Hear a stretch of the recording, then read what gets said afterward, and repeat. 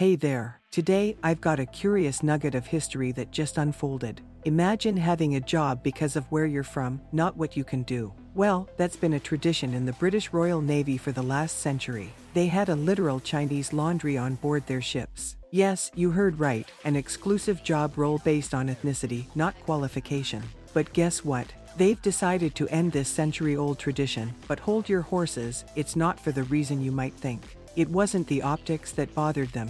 It was fear of espionage by Beijing. Now, that's a valid concern in the secretive world of military operations, but to single out a group based on ethnicity, that surely rings the racist bell. But if you thought this move would pave the way for a more inclusive policy, brace yourself. The exclusively Chinese laundry workers have now been replaced with exclusively Nepalese Gurkha laundry workers. It seems Nepal doesn't pose the same security risks as China. But here's a reality check from across the pond, Great Britain. The most significant national security breaches in the US weren't orchestrated by foreigners, but by two white dudes from within the highest echelons of American intelligence. CIA agent Aldrich Ames and FBI agent Robert Hanson, remember them? They sold thousands of top-secret documents to the Russians, putting countless lives at risk. So, the lesson here: maybe it's high time we look beyond the color of the skin when assessing one's allegiance or potential security risk.